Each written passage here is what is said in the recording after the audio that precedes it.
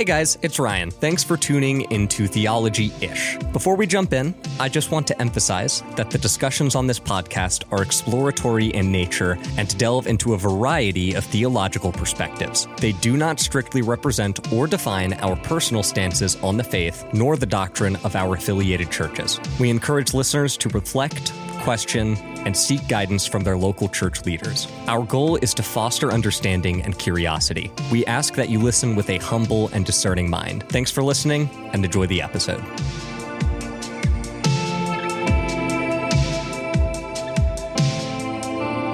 Hello, and welcome to Theology-ish, a podcast all about theology, church history, biblical studies, maybe philosophy one day, and whatever the heck else we feel like talking about, because it's our podcast. My name is Ryan, and I am joined today, as always, by William. Hey. Hey, girl. Hey. Hey, girl, hey. Hey. So, yeah, I'm William. He's Ryan. This is Theology-ish. Thank you for tuning in. Today is a special day, Ryan. It is, and I know you're really looking forward to this one. I am looking forward to this one. Today, we are going to talk about Patristic literature. Patristic literature, which is a fancy way of saying the writings of the church from the first roughly 500 years. And not only are we talking about it, we're going to talk about why you should also read it. Yeah, or why some people might be interested in reading it. So, first off, the Patristic era is roughly the first 500 years, depending on who you ask. It might end around 590 with the death of Gregory the Great, or in the Latin West, they say that it ends sometime around 700 something with the death of some particular saint and scholar, and the Greek East says that it ends sometime in the 640s with the death of some other guy. So, roughly that period. I'm going to just say between year 0 and 500, because that's basically the period of the ancient history. Once we get into the 500s, then that's the early medieval period. So. Not only that, you do see a significant shift in writing style and subject matter after a minute there, when you start getting into the apologists and stuff like that. And you kind of, I don't know, you could argue that maybe that it's still patristic, but in nature, it's very different. Yeah, the apologists are part of the patristic tradition, because in the first 500 years, we have several different generations of authors. The Apostolic Fathers. The Apostolic Fathers are the first generation, so that's the people immediately following the New Testament church. And they last until about the year 150 or so, because after 150 or so, they're all dead. Womp womp. So sad. So sad. Then in 150-ish onward, we get into the apologist period, where the church starts talking about why you should convert and also not kill us. Oh, so the apologists weren't a bunch of people who were apologizing for being Christian? No, these were not Canadians. These were folks. I'm so sorry, Canada. I've looked at our analytics, and we do have a recurring viewer in Canada somewhere. What? Yeah. Shout out to you, Canadian boy. I don't know. I don't sweet. know who you are or how you found us, but shout out to this Canadian, because they've listened to every episode. We have a fan. We're international hits. Yeah. High five, bro. Sweet. Sorry to the Canadian. I'm not sorry, because I'm American. I'll have to show you after this. Yeah, I'd be interested. Anyway, so we have the apologists. That starts around the year 150 and goes on for all of time, because we never stopped trying to convert people. Nor should we. Yeah. After the apologists, we get the catechesists, who are not particularly technical in their theology, but they're interested in helping those who have converted to become better Christians. So they, with the Apostolic Fathers, I think it's fair to say that they write to people that they assume are mature Christians. Would you say that's fair? You've read all the Apostolic Fathers. I have read the entirety of their works that we have access to. Excuse me. Yeah, off the top of my head, I can't think of any of them that were specifically trying to reach a not church body.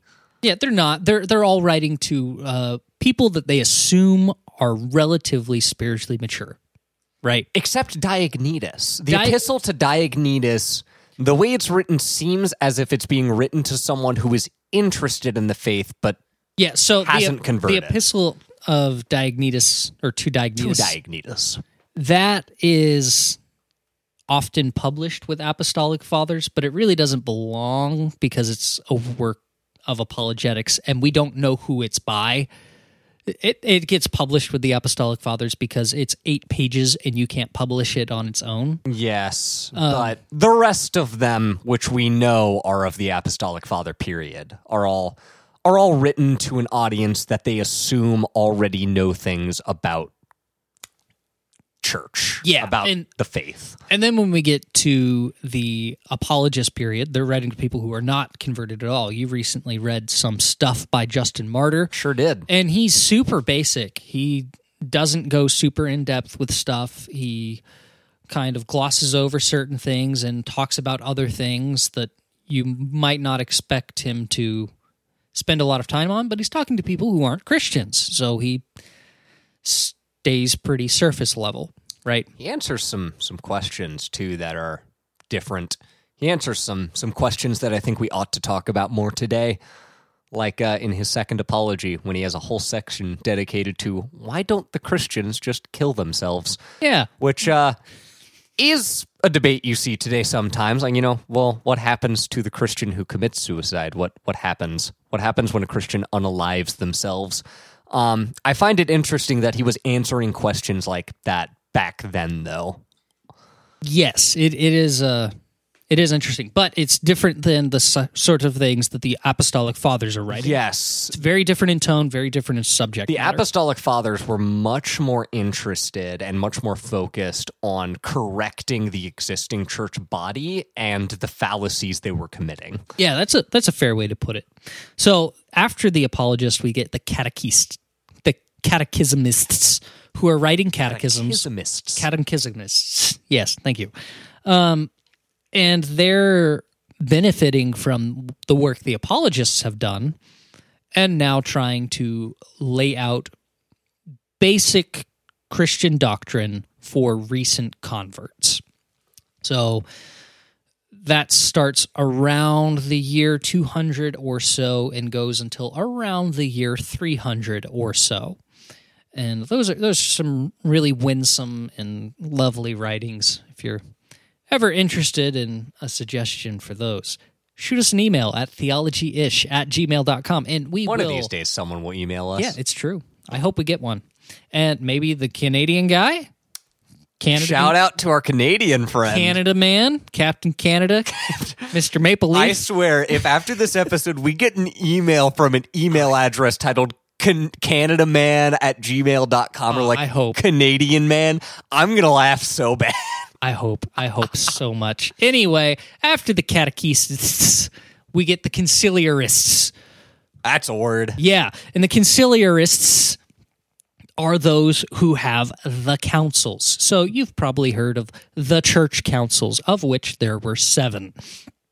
There were more later, but Council of Nicaea, Chalcedon, Ephesus, Council of Jerusalem. That one doesn't count. Really?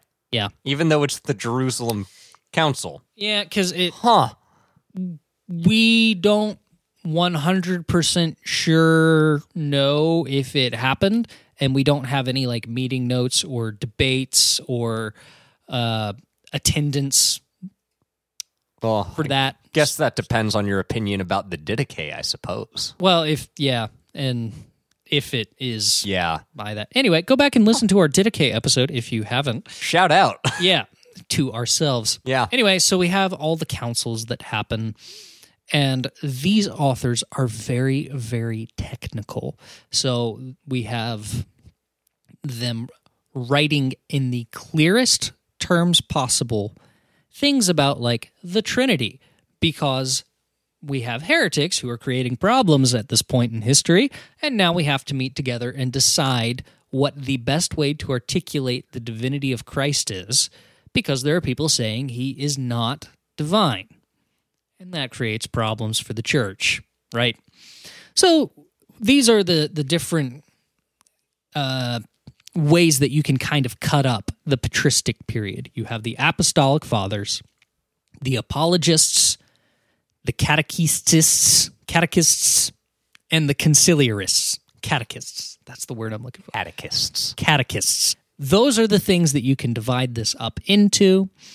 And depending on which period we're looking at, we might have more literature than anyone could possibly read in their entire life if they dedicated themselves to it, or we might have very little. In front of us on the desk here, we have a collection called Early Christian Writings, which is... We've shouted this book out like so many times already. Yeah, it's a Penguins Classics publication. It's translated by Maxwell Staniforth. Yep. It's a very good little thing.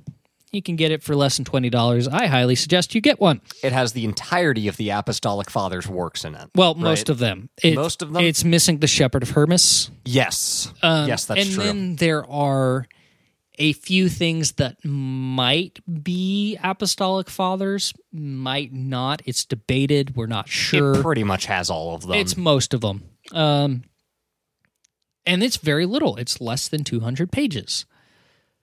And then when we get into the catechists, there's a particular gentleman named Origen of Alexandria. Ah, I know this guy. Yeah. Origen of Alexandria wrote over 6,000 individual works that we know about. And he was writing around 280 or so. And he wrote over 6,000 individual documents. Some of them are very long, like 500 plus pages long. Now, I don't know about you, William, but I don't think I could write 6,000 individual works in what's left of my lifetime, let alone good ones. Because, man, maybe I could write 6,000, but they would not be good because I'd just be spewing them out as quickly as possible, because, wow, that's a lot to write. Yeah, it is. And what Origen said was good. And it was so good, in fact, that we still have a lot of it. Things don't make it 1,800 years if they're not any good. That's not... Yeah, it doesn't make it through history if it sucks. Majority of people today don't even write a book or a work before they die. And the majority of people shouldn't. Most people don't have anything worth saying. And a lot of the ones that do don't write anything valuable or good. Yeah, not something that's going to stick around for 1,800 years. Now, Origen had plenty of controversies surrounding him. He's been decried and then allotted and then decried and then allotted, and then people have said nasty things about him, and then they've tried to get him sainted, and then they've said nasty things about him again. So, Origen he's a mixed bag. But he was an extensive writer, right? Tertullian of Carthage, also an extensive writer. Others who were in that period. When we get into the conciliarist period, in part because it's later and therefore we are closer in time to these people, we get like a Cambrian explosion of literature that has survived. There is a lot of stuff from that period in the church history that hasn't even been translated into English yet, right? There's significant amounts of works by the likes of John Chrysostom, and there's some stuff even by Origen that hasn't been translated yet. Just man, because there's limited demand for this kind of thing. Which is a shame. It is a shame. But all of this literature out there, all this very good writings by very smart men and women who were very dedicated to Christ and dedicated to his church, they produced a lot of material, and a lot of it is really freaking good. Way better than, and I don't say this with any amount of dislike or disdain, but way better than Max Lucado. He's a great guy, and he's a good writer. And I'm sorry, but Origin of Alexandria against Celsus is better than anything that Max Lucado's ever produced. Ignatius of Antioch was real good. Yeah, and you can read his stuff in one sitting. That book right there on the shelf behind you, Rediscover Church. Yes. Have you read it? Not yet. That's been on my read list. I've heard that it's so-so. I was given it for free by someone at church. Yeah. Yeah. I'm not trying to bag on it, but yeah. Irenaeus of Lyons against heresies is better. I'm going to bet I would take a real bullet for this. Irenaeus of Lyons against heresies is probably way better than Rediscover Church by whoever that's by. Yeah, I've got a small collection of C.S. Lewis back there on the bookshelf. Love C.S. Lewis. Fantastic theologian and writer. Not as good as Polycarp. He's not Clement of Rome. Nope. And C.S. Lewis is great. And wrote more than a lot of these authors did, actually. At least as far as the stuff that we know about. Yeah, and look, I'm not saying this to like bag on modern authors, because there are some great modern authors. I love N.T. Wright. N.T. Wright's fantastic. He's a great theologian, a great biblical scholar. He is a scholar's scholar. He's very thorough. Dietrich Bonhoeffer is less of a theologian per se, but exegete. He's a personal favorite of mine in recent months. I love Dietrich Bonhoeffer. I've been on a G.K. Chesterton kick lately. Yep. He's great. And he's not Ambrose of Milan. And not Irenaeus of Lyons. We're Protestants. All right. As much as it might seem like we're Catholic, we swear we're Protestants. We're Protestants. And statistically, you're probably a Protestant too. You might not be. Statistically? In America. Are there more Protestants than Catholics in America? and other sects? In America, yeah. Huh. In the U.S. of A., I don't know about Canadian. More you know. The Canadian guy. Yeah, if you want to email us. Canadian base. Canadian bruh. Captain Maple Leaf. Or what did I call him? Captain Canada? Captain Canada. That's what it was. Captain Canadian? Anyway. Yeah. We're Protestants, all right? And Protestants are oftentimes react with a little bit of fear about these old authors of the church. They're a little bit afraid that they're quote-unquote Catholic. But some of these dudes knew Jesus, dang it. Not gonna throw this person under the bus, but I've got someone in my life right now who's got that exact thing going on. They're seeing what I've been up to and the things that I said as a result of getting up to those. And he's like, "Hey man, are you turning Catholic on me? Are we gonna have to have a chat?" No, we're not Catholic. It's just that these authors from the earliest church that was the Church of the New Testament and shortly therewith after, they talked about things in a way that sounds Catholic. That's just how it is. And this is a conversation I had just this past Sunday with a friend at church, actually, but your wife, my sister, just pointed this out the other day as well, that there's such a stigma today between Protestants and Catholics. And it's probably due to the wars. Yeah, the wars definitely didn't help. No, that's fair, but we've got this stigma that it's Protestants against the Catholics. That one of us is wrong and we've got to prove the other wrong, and this is why. Why can't we just love each other, man? Why can't we just be brothers and sisters in Christ and agree to disagree about some stuff? You know, we can talk about it, but But I say that to say the Catholics and the Protestants came from the same church, brother. They were one church, and then they split. And the Protestants took some of the stuff with them, and the Catholics took some of the other stuff with them. If stuff that we say sounds Catholic, that's because the Catholics probably agree about some of that stuff, but they came from the same church. Yeah. Because that was how it was. And if we, as Protestants, we get a little bit antsy about some of this stuff, and it's fair. And some of it, perhaps you should be a little bit antsy about. There, like I said, Origin of Alexandria has some stuff that in his writings that should make us feel a little squirrely, right? Maybe, yeah. And that's okay, right? It's okay that sometimes people who write 6,000 individual works, within those 6,000 individual works, have a few sections that are not quite perfect. That's fine. It happens, right? And I think that's a bit unfair, too, because for any Protestant especially to say that, oh, these old guys sound Catholic, and they said this thing, which I disagree with.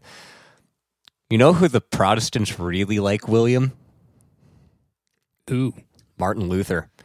Yeah. Oh, Martin. You know what one of the things we know about Martin Luther was? He was racist? He was racist. And sorry, but if you've got a problem with Irenaeus of Lyons, I've got some bad news about Martin Luther for you, and it's worse than what Irenaeus had to say. Yeah. And I understand the anxiety about patristic writings. But we are the same team, and a lot of things that we think, like as Protestants, we have this little motto of sola scriptura. Ah, yes. Which is Scripture alone. Scripture alone. Scripture alone. And that's good. That's a nice thought. But functionally, that's not really how we do it, is it? Can't be. Even those... So, and I will give one specific example of why those who are sola scriptura are not really sola scriptura. If you use the word Trinity, you are not sola scriptura, because the word Trinity comes from Tertullian of Carthage, in Latin. And therefore it comes down the pipeline through church tradition.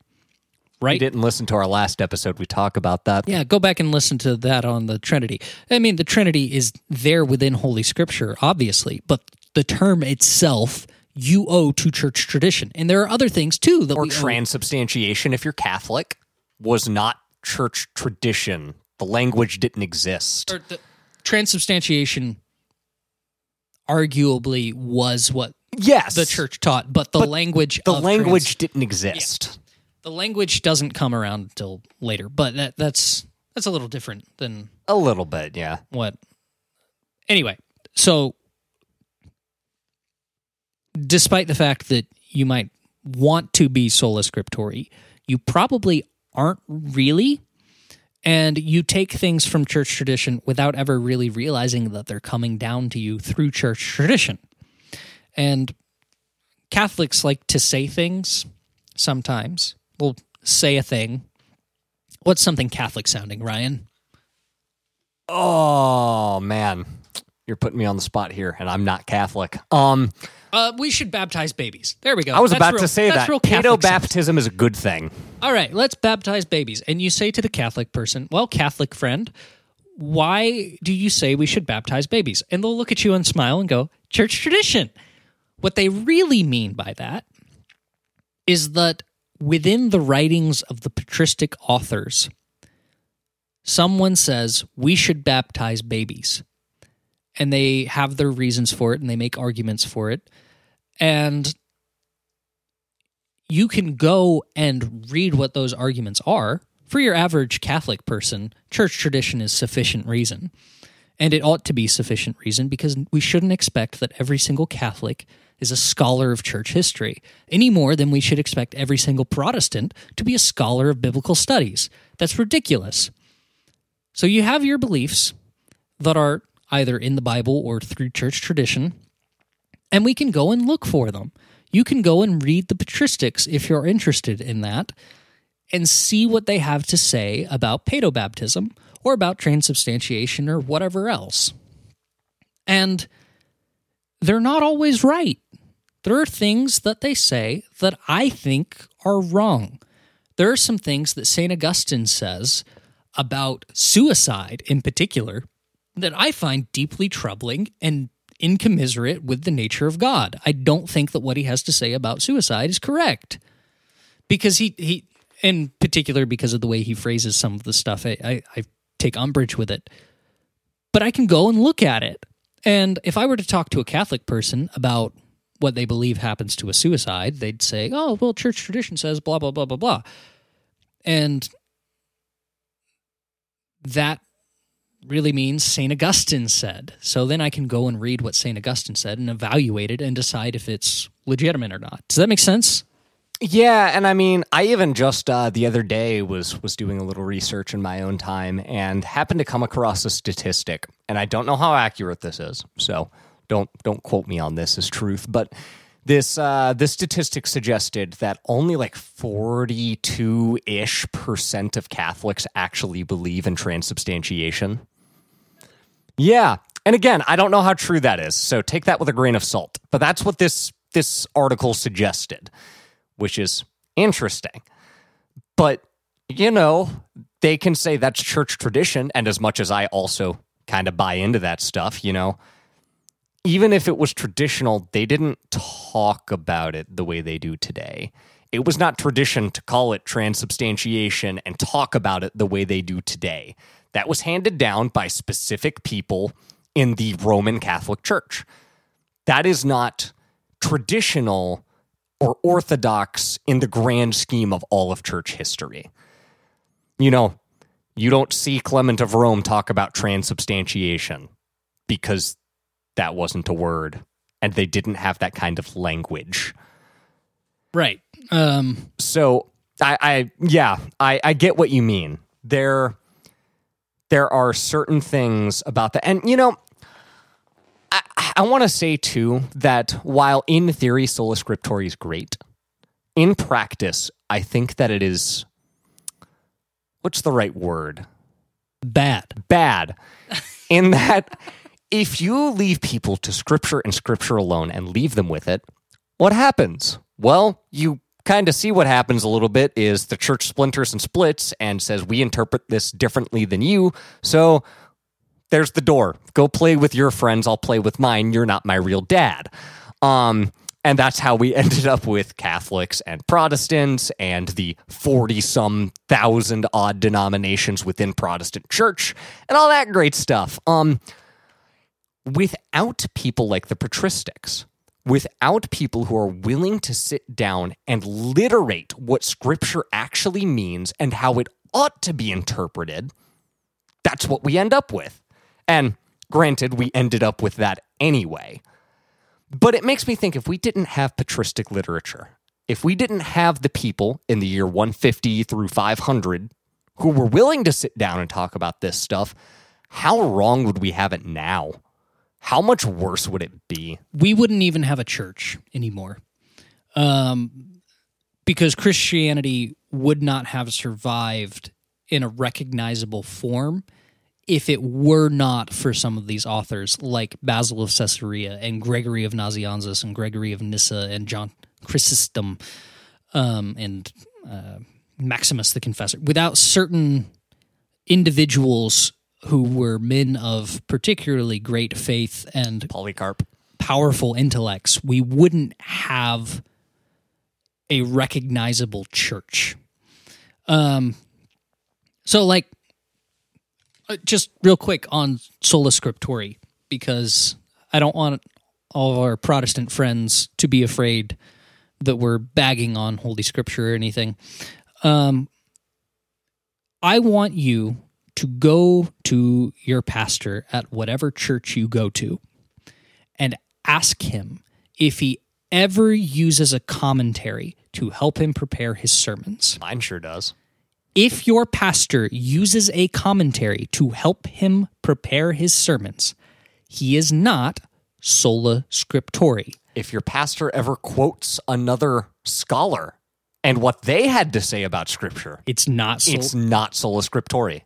And there you go. Like, I mean, I'm being a little bit uncharitable here because sola scriptura is that Scripture is sufficient. And, you know, you could argue that, oh, well, I'm saying that Scripture is sufficient for all doctrine, but it's not, like, in opposition to that for me to use, like, a commentary or whatever. And I don't know, man. Maybe not, but in the strictest sense, it's not sola scriptura if you're using other sources. And I'm sorry, but the sad reality about Scripture is that it's really confusing.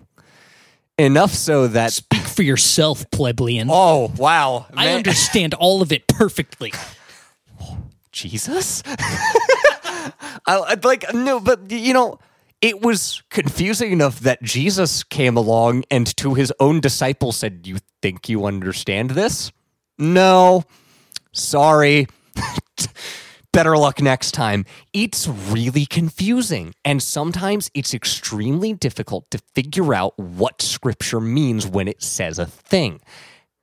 We need people who are capable and willing and faithful enough to sit down in good faith and tear through Scripture and literate exactly what it means to the best of their ability. Because if we didn't, no one would understand any of it. And many patristic authors do exactly that. Many of them are just writing commentaries. Like, it shouldn't make us as Protestants afraid to read a 1,300-year-old commentary on the Bible. That shouldn't make you afraid. You should be willing to do that. And, you know, this is a little bit a pet project of mine just because I like patristics. It's, you know, my hobby horse. I have found them to be immensely helpful in clarifying the language that I use when it comes to theological things. If you go back and listen to our episode on theology, if you haven't, or not theology. Part 1 or 2. Our episode on the Trinity. That's the one I meant to say. Yes. If you haven't listened to that yet, please go back and listen to it. In part of that episode, Ryan asks me to articulate the Trinity, and I feel like I did a pretty good job. I was happy with it. Yeah, I did a pretty good job articulating the Trinity, which is really hard to do. And I did a pretty good job because I've been reading Basil of Caesarea lately, who wrote around 380-something. And he articulates the Trinity super well. And he doesn't just articulate it as a dogmatic proposition. He explains why it is the way that it is. He doesn't take it for granted that it is the case, although he does believe that it is the case.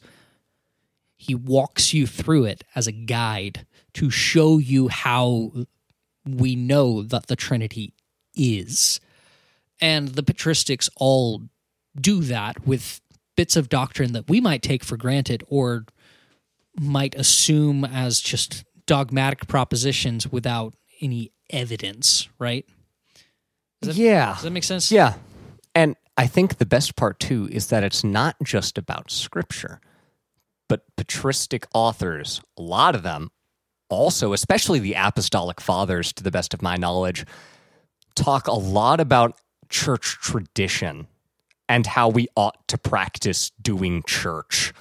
I think of the Didache. You should go back and listen to that episode if you haven't. The Didache is pretty much just like an 8-page long guide on how to church and how to do it well. And, you know, Clement of Rome wrote to a couple of different churches, right? Or was it just the one church multiple times? It was the one church. Yes. There are other documents that claim to be by Clement of Rome. They're not. But they're not. They're... Anyway. Clement, as well as Ignatius of Antioch, who wrote to a couple of churches, they talk about how they ought to be practicing their faith within the confines of church and how they should be doing church the proper way. And what that gives us is an insight to what was actually orthodox at the time and how they were practicing their faith. Without that, we wouldn't be able to determine what was actually orthodox to the first century church, and therefore what was most closely associated to the New Testament church. Because the New Testament only tells us so much, right? About how the church was, how it ought to be practiced. And what's there is great, obviously, and we ought to listen to that. But what these apostolic father writings give us is further context to how they built up the New Testament church and where that left us. And how, if you read it and you really look at it, and how we have strayed from that in the thousands of years following, and how much our churches don't at all look like that anymore, for the most part, which is bad, perhaps. Yeah. But it gives us an insight to not only what they believed about Scripture, but how they were practicing it in the most closely related church to the New Testament church that we have documented. For an example, in the Didache, it talks about baptism and how you ought to baptize in running cold water. Unless you don't have running cold water, then you can use still cold water. Unless you don't have still cold water, then you can use still warm water. Unless you don't have still warm water. In which case, pour it over their forehead 3 times. Yep, once in the name of the Father, Son, and Spirit, right? And yeah. And so that gives us an idea of how baptism was being conducted in the church around the year 100, right? Because we don't get that in the writings of the New Testament. They don't talk about it. And this is important stuff to know. Yeah, and it's helpful because if you don't know it, how do you know how to avoid the mistakes of the past, right? A lot of this stuff is to look back and go, okay, what were these churches doing wrong, and why did these authors have to correct them? That is an opportunity for us to do better and say, okay, they were doing this, which means we shouldn't do this. And how many times has the church fractured over beliefs about how we ought to baptize one another? Or how we ought to practice Holy Communion. Yeah, the church is splintered and fractured over these things time and time again, and it shouldn't. Because who cares if you're dunked in a river or a feed trough or whatever? Who cares if it's poured over your forehead? As long as you're baptized. Get baptized in a bathtub for all I care. It's fine. Yeah. Just do it. Use whatever. Listen to the baptism episode. Just do it. Yeah, dude, go do that if you haven't listened to that one. Anyway. It is profitable for us to know the history of where we came from, I think is my big point there. Absolutely. And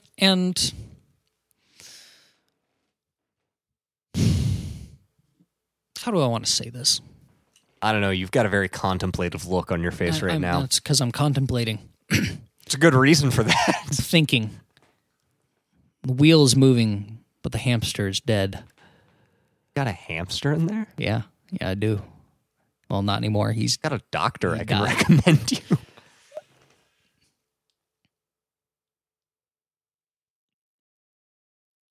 As Christians, we ought to relate to one another as brothers and sisters in Christ.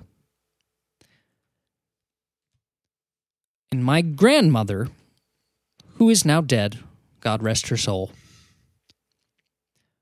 was in many ways my sister in Christ because she was a faithful Christian. I don't suppose that the Christians before her are not my brothers and sisters in Christ just because they were before her and are now dead. And I don't suppose that no matter how far back I reach through the church's history, that these other faithful Christians are not my brothers and sisters in Christ. And it is shameful that so many folk are willing and ready and gung-ho to disparage earlier Christians simply because they were earlier. And they look at the patristic authors and say, those guys are Catholic. And they decide that therefore that makes them not their brothers and sisters in Christ. And that's shameful. And they ought not relate to them that way. They should look to them as older siblings who might be able to teach them something. And I hate to tell you, but if the patristic authors were Catholic, then so were the disciples. And so was Jesus. And then maybe you ought to rethink what you are if you're not. Because the things that the patristic authors literate are as a result of the teaching that they received directly from the disciples, or in some cases, Christ himself. Right? Clement was friends with Paul. Ignatius knew some of the disciples. These authors knew the people that knew Jesus. Polycarp was appointed to his position by John the Beloved. There's a story that suggests that Ignatius, I believe it was, may have sat on the lap of Christ as a child. Yeah, that's not confirmed, granted, but yeah, no, that's. It's different. It's hearsay. It's a fun story. Yes. That he was one of the little children that Jesus says, bring the little children to me. Regardless, if they are saying things that you deem to be Catholic, I've got bad news. They received all of that knowledge directly from the apostles, from Jesus. They're just literating what they were told by the disciples. Don't assume that just because something sounds Catholic inherently means it's wrong or bad and you shouldn't listen to it. And this doesn't mean that we can't be critical of it and that we can't evaluate it for accuracy, because sometimes, as much as I love and respect the patristic authors, sometimes they say things and I just don't buy it. I think they're wrong. The almost the entirety of the Epistle of Barnabas comes to mind. Yeah, good chunk of that. It's like, geez. Not a great writing, in my opinion. There's a couple of good things in there, don't get me wrong. For the most part, I don't much care for it. Yeah, Epistle of Barnabas is like 3 out of 10, but... Yeah, but don't just assume that it's wrong because it might sound Catholic in your opinion, and therefore it has to be wrong. And to be sure, not everyone needs to read the patristics. It might be beneficial for you to give them a go. At the very least, I encourage all Christians to look into the Apostolic Fathers, because they are, in particular, wonderful to read and very productive and challenging for the soul. But you don't have to read patristic authors. You can read your C.S. Lewis and your Dietrich Bonhoeffer and your G.K. Chesterton and whatever stuff Max Lucado is putting out. That's fine. You can read that. But ask yourself... I like Francis Chan. Yeah. As you're reading it, ask yourself, will this survive 1,900 years? And if the answer is probably not, maybe look for something that would. If it's not going to last that long, it's probably because it's not that good. Something we've talked about in a previous episode was how, we've mentioned this in a couple episodes actually, but there are different parts of the body of Christ and the way they function. And the hand's not, look at the feet and go, man, I wish I were the feet, or, I wish the feet were more like me. We need people in the body with different functions for different reasons. For some people, as we've discussed in a previous episode, that's a more simple faith. People who have no interest in reading stuff like this or getting into theology or digging deep. And I envy you. Yeah, Sounds easy. We need people like that. It is a functional part of the body, and it's there for a reason. We also need people like the patristics who were willing to sit down and say this stuff, and there's a reason it survived as long as it did. And we need people who are willing to read this stuff, pick it apart, and talk about why it is either good or not good, why it is or is not orthodox. Now, I'm not saying that's necessarily us, because you and I are not scholars. I think you could agree with that sentiment. Nor do I necessarily wish to be. But even for people like us who simply find value in reading it and applying that to our personal lives and hopefully getting to share it a little bit, there's a need for that in the church body. There's a need for people like us willing to do even that much. There is a functional purpose for that within the body of Christ.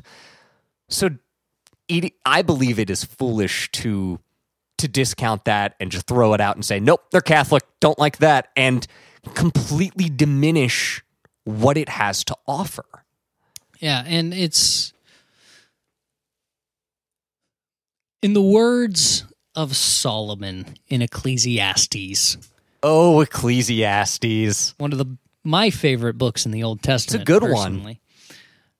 There is nothing new under the sun. And if you, as a Christian, find yourself with a loved one who is questioning their faith, or you find yourself having a conversation with a friend who's an atheist, or any number of other things, maybe you lost a loved one to a pandemic and it was really difficult for you, and now you're trying to work through what that means for you and your relationship to God. I guarantee that your experience is certainly not new. There is nothing new under the sun. And the patristics went through everything that we are going through. And they answered the questions that you and your loved ones are asking. And they answered the questions well and definitively, and they did it 1,700 years ago. And if you have the cojones, because you have to have cojones to go into this, because these are daunting books, some of them. They are massive. If you are willing to go in there and wade through it and look for the wisdom that your older siblings has put down on the page, then I truly and legitimately believe that it will help you in your walk with God. And it will help you help others in their walk with God.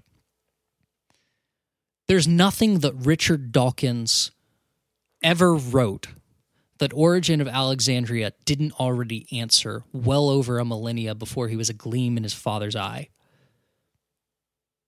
And yet there are Christians who read Richard Dawkins and find themselves stumbling, because there are not very many people who are willing to sit down with Origen of Alexandria's book against Celsus and read through it. But you should. Do it. And go read it. This doesn't just apply to patristic literature either. I mean, think of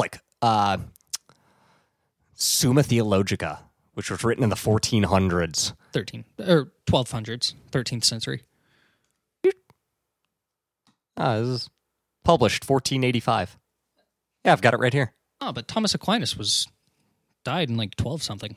He may have written it then. It was published in 1485. Hold on. I'm going to Google it. Maybe it is older than its publication date.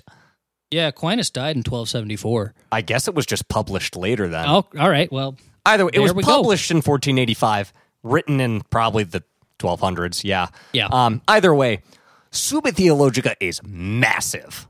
Oh, geez. It's 3,000-something pages. It is multiple books. It's big. Big old boy. How many people do you know that are willing to sit down and read Summa Theologica, William? I don't know that I have ever met anyone who's read the Summa. Would church exist today as it does without Summa Theologica, William? No, it wouldn't. Especially not the Catholic Church. And that's exactly my point. Without people willing to do this and read this stuff, the church doesn't exist. Not in the way it does. It would be a completely unrecognizable entity.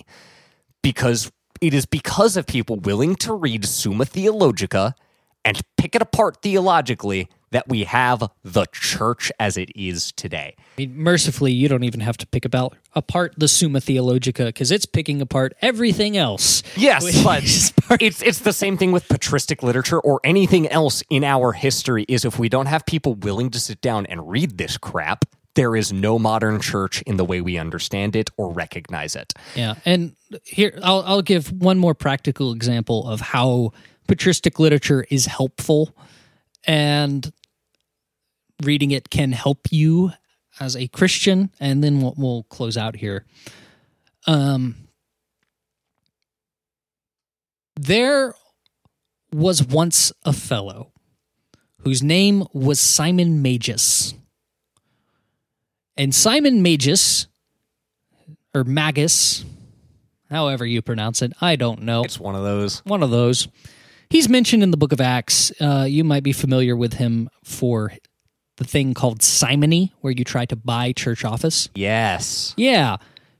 Peter, he tries to buy the Holy Spirit from him. Peter's like, oh, that's dumb. That's not how this works. And then Simon converts, and that's the end of the story. Except it's not, because authors in the late 1st and early 2nd century, Christian authors, talk about him a lot. And they talk about how after he converts, he ends up lapsing and going back to doing magic and stuff. Justin Martyr talks about that. Justin Martyr does talk about Simon Magus briefly. Simon Magus, through his magical shenanigans, ends up claiming to actually be Jesus. And he has a wife who used to be a prostitute, who he claims is Mary Magdalene. He also claims that they are Zeus and Aphrodite and Jupiter and whatever his wife is, and also Osiris and Isis from the Egyptian mythology. He claims that they are the reincarnation of all of these different gods. And we have church authors from the patristic period who talk about this, and they answer why that's nonsense. And you can throw a rock and hit a cult leader who says the same freaking thing.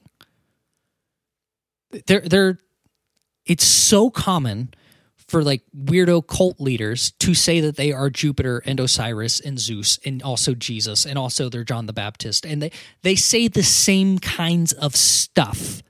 It's been 2,000 years and they haven't changed their playbook. So why in 2,000 years have Christians tried to change theirs? If the heretics are all saying the same things, we should be saying the same things too. Don't throw your back out trying to reinvent the wheel. Irenaeus of Lyons, he's already got you covered, brother. Just read what he has to say and take that and apply it to whatever heretic you're dealing with. Not only that, were it not for these authors, we never would have known about his magical shenanigans that he got up to after relapsing and becoming a cult leader. As far as we would have been concerned, Scripture said that he converted, and that would have been that. We would have assumed this guy converted and happy ending. Yeah, we might have Saint Simon Magus. But no, it's because of the dutiful work of pious men like the Apostolic Fathers and like Justin Martyr, who sat down and wrote this stuff, that we know better. We wouldn't know that otherwise. It's true.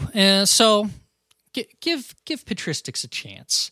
If you would like a suggestion for what patristic author you ought to read and perhaps give us a brief blurb about what you're going through, you can shoot us an email at theologyish@gmail.com, and we will give you a patristic thing to read that might be relevant to what you're going through. Or if you're on YouTube, leave a comment and do that there, and we'll respond to you there as well. Heck yeah, let us know. Yeah, and if you can stomach it, read Summa Theologica. Oh, man. Good luck. I will buy you a beer if you do that. Dude, just a copy of it on Amazon is like $300. Yeah, they're super expensive. I have an abridged version, Yeah. And Have it's you like read it? 800 pages, and I have not read it because, Maybe you should. woof. Someday. Anyway, thanks for listening. I just wanted to rant about patristic authors for a little bit and talk about how much I like them. Yeah, I feel like I got a little more defensive there than I was anticipating, honestly. You did get a little defensive. Which is shocking. You feeling defensive, man? A little bit, yeah. Okay. I wasn't expecting that, but I felt like that was pretty productive. All right. Well, thank you for listening. I hope that this was informative to you. I hope that you enjoyed it. And if please like, comment, subscribe, share us with a friend. We said share at the same time. And it's almost like we're sharing the word share. Yeah. If you happen to be Captain Canada, please email us. We'd love to talk to you. I need to know how you found us, man. Because as far as I know, our main listeners are like my mom. And some of the leadership at my church. And that's it. Those are our fans. And us. Your grandpa. My grandpa. Your grandpa listens. He sure does. Actually, I'm lying about my mom listening. My mom does not listen. Dude, my own wife doesn't even listen. Neither does yours. No, she doesn't. So please, Captain Canada, email us. Email us, bro. I need to know how the heck you found out about us. Anyway, thank you all, and good evening. Have a good one. Thanks.